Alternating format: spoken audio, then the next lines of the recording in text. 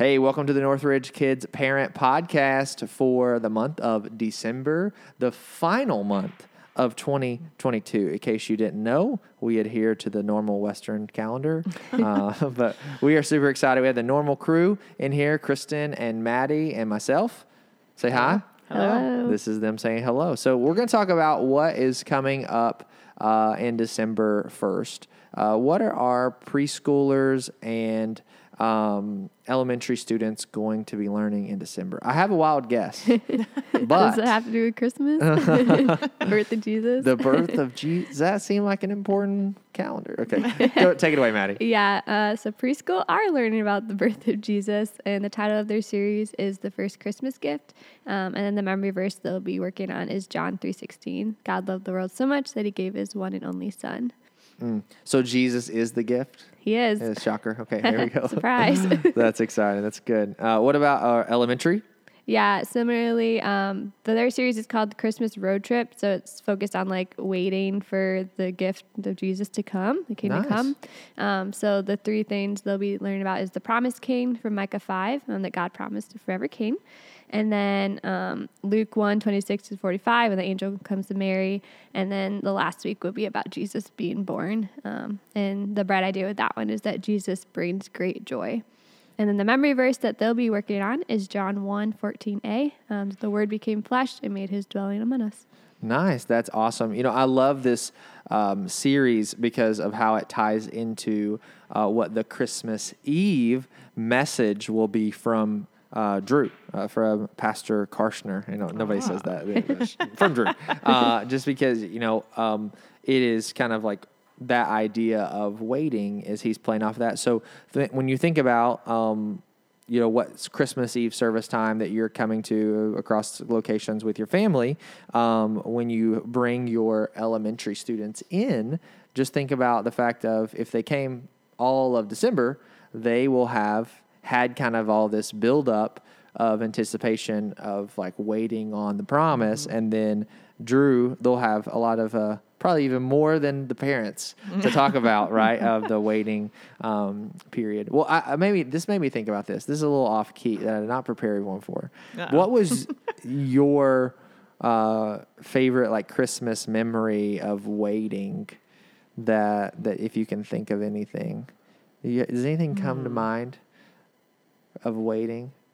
I had one come to mind, but you can, Kristen, you feel like you have one. Go ahead. Well, the first thing that pops into my head is just, I can remember very vividly as a kid, just, you know, the presents beginning to stack up around the Christmas tree and just being so excited. I was not allowed in our house. You could not shake a gift until it was Christmas morning. Okay. So as long as it was after midnight on December 25th, you could go out there and you could shake a gift. And so I can remember waking up. Yes, I can remember waking up at like 4:00 in the morning and knowing that I wasn't allowed to go wake up my parents yet. You know, like that was definitely too early to get them up, but I would go out to the tree and I would like check out every present that was mine, and I'd peek in my stocking and I'd shake things and just, I can remember one Christmas in particular, just I kept waking up every hour, like, is it time yet? Is it time yet? Is it time yet? And like, yeah. Nice. Well, I can remember as a kid. So I was an only child. I still am an only child. But I can remember both sets of my grandparents being at our house like at 6:00 in the morning on Christmas morning, because like our family ritual was like open presents there, and then we would go to my grandparents' house for like breakfast at like 9 or 10, and then like all my cousins would be there. But I can remember vividly like it's like 6:30 in the morning, like we're opening presents, and like you feel like you had like 3 days on Christmas Day happen, especially as a kid. Like if I can remember back, like, you know, like you did like super early wake up and you're opening presents, and then you like eat breakfast, you take a nap, you play with your presents, you take another nap, and it's like it's like you had 3 days. Did you have a limit, like with 6:00, the earliest no, you were allowed to get up? We never had. I would go wake up my mom and dad. Like, oh no, we have a limit for our girls. We're like, you cannot wake up before 6 or 7. We never had that. It was just like when I woke up and I was like, Mom, Dad, you know, it's like waking up. What about you, Maddie? What comes to mind? So my whole family goes to my Nana and Papa's house, and there's like 30 of us or more. Oh, fun. So all the gifts. So you're not an only child. I'm not, nor is my mother.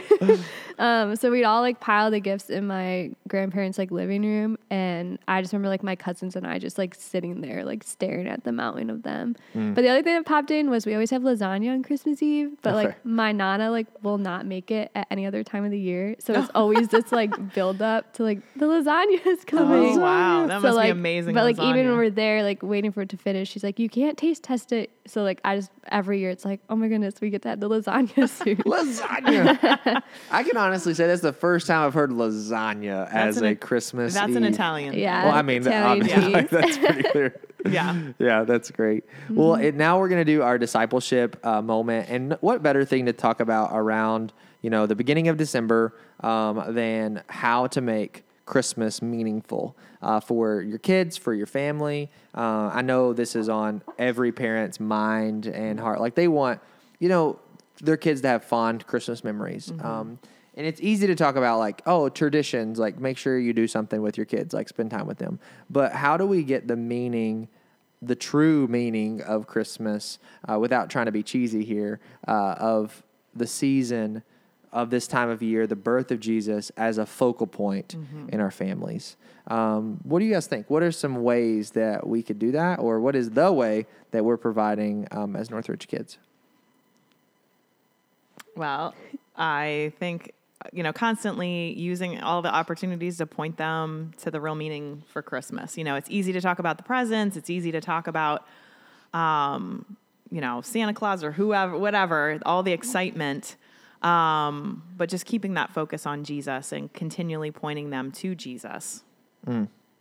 Which is why we have a resource That's right. I know, I'm so excited for this. We keep like looking at Maddie. I know you guys can't see it because she's the one who wrote it. Drop it. And she's like, I'm not going to brag on myself. So allow us to do it for you. So, Northridge Kids, we're doing a seek and find. Is that the proper way to say that? Seek and find? It could be a search and find. Search and find. What are we Yeah. calling it? We calling it seek and find? Search? Is it I search think or seek? I think it's seek and find. Yeah. Yeah. I think And so. so you're going to get a booklet on the first weekend in December. Is that correct? It's December 11th will be the December, Sunday we pass it out. December 11th. So it's technically the second Sunday. Yes. Is it the second Sunday? Yes, I think so. So second Sunday in December, a seek and find, which will have a 14-day, correct? 14-day devotional for your family. Where there's a picture on one side where your kids, while you're reading it, will seek and try to find. And I've already been raked on over the coals by Maddie because I couldn't find one of the things. I'm like, I think this is the wrong picture. She's like, no, you just can't find it. So it's very challenging, very colorful, and so has Bible verses in there from the Old Testament, and with this kind of theme playing off of the series that elementary students will be doing of waiting on a promise, looking at Jesus in the Old Testament, or the promise of him in the Old Testament, moving towards the new. And so it's really exciting resource. What are some helpful ways, Kristen, that I'm looking at you because you've done this with your girls before? Yes. Of a seek and find. What are ways that you guys used it as your family that you found helpful? And what age of kids is this going to be good for? Well, I think that's one of the great things about this is that it can cover a pretty broad array of ages. So we did a similar book when my kids were little, and it's been a dream of mine for us to do something like that here in kids ministry since then, because my kids just loved it. We did it multiple years in a row where we would pull out the book, and we often did it at bedtime. Many times we'd sit in front of the Christmas tree, with all the Christmas lights on. And were your girls shaking any of the presents at the time? Or no, I don't put the presents out, actually. We always travel. Whoa. Yes, we always travel to Pennsylvania, so we don't really have a lot of the presents. And I tend to procrastinate, so they're typically not wrapped until, Christmas Eve. But anyhow, so we would take the book. My kids are about 4 years apart in ages, so it's something that you could, if you have older kids, they could read it. They could read the passage of scripture. Younger kids can always search and find. Books are just fun. So they can be looking for the object that relates to the devotional that Maddie wrote. They can look for that object in the picture while the parent or an older child is reading the passage, reading the devotional. There's discussion questions that Maddie came up with. That parents can kind of keep that conversation going as the kids are trying to. What's really cool about it too is you could break these down into multiple elements. So thinking if you have like 3 or 4 kids that are maybe a little older, like you could give them like, okay, you find this Bible verse. Because I think most of the Devos, Maddie, correct me if I'm wrong, have like 1 or 2 passages. And even if you have preschoolers, there's kind of some recommendations like, hey, if you have preschool, maybe use this one instead. Or you could do all of them, depending on how you could do it. And if you have like multiple kids, hey, you find this Bible verse, you're going to find this one while I read the Devo, and then we'll find the search and find. You could do it. There's several different elements to it, so it's really cool in that regard with a discussion question or 2 in there as well. It's a really great resource that can be used for many Christmases to come. If you hold our on book, to it. the book that we had, the first one, literally the like covers falling off of it because we just did it so many. And they got to a point where they knew exactly where the objects were. They're like, right there. There's the like, crown. oh, okay, maybe we need to find a new book. But That's yeah, good. my kids really enjoyed it. So That's hopefully our incredible. Yeah, families will too. hopefully this will be a great resource for families. Remember, you can pick those up December 11th. If you're paying attention or an online family, you can get the digital version. We'll send out one of those as well.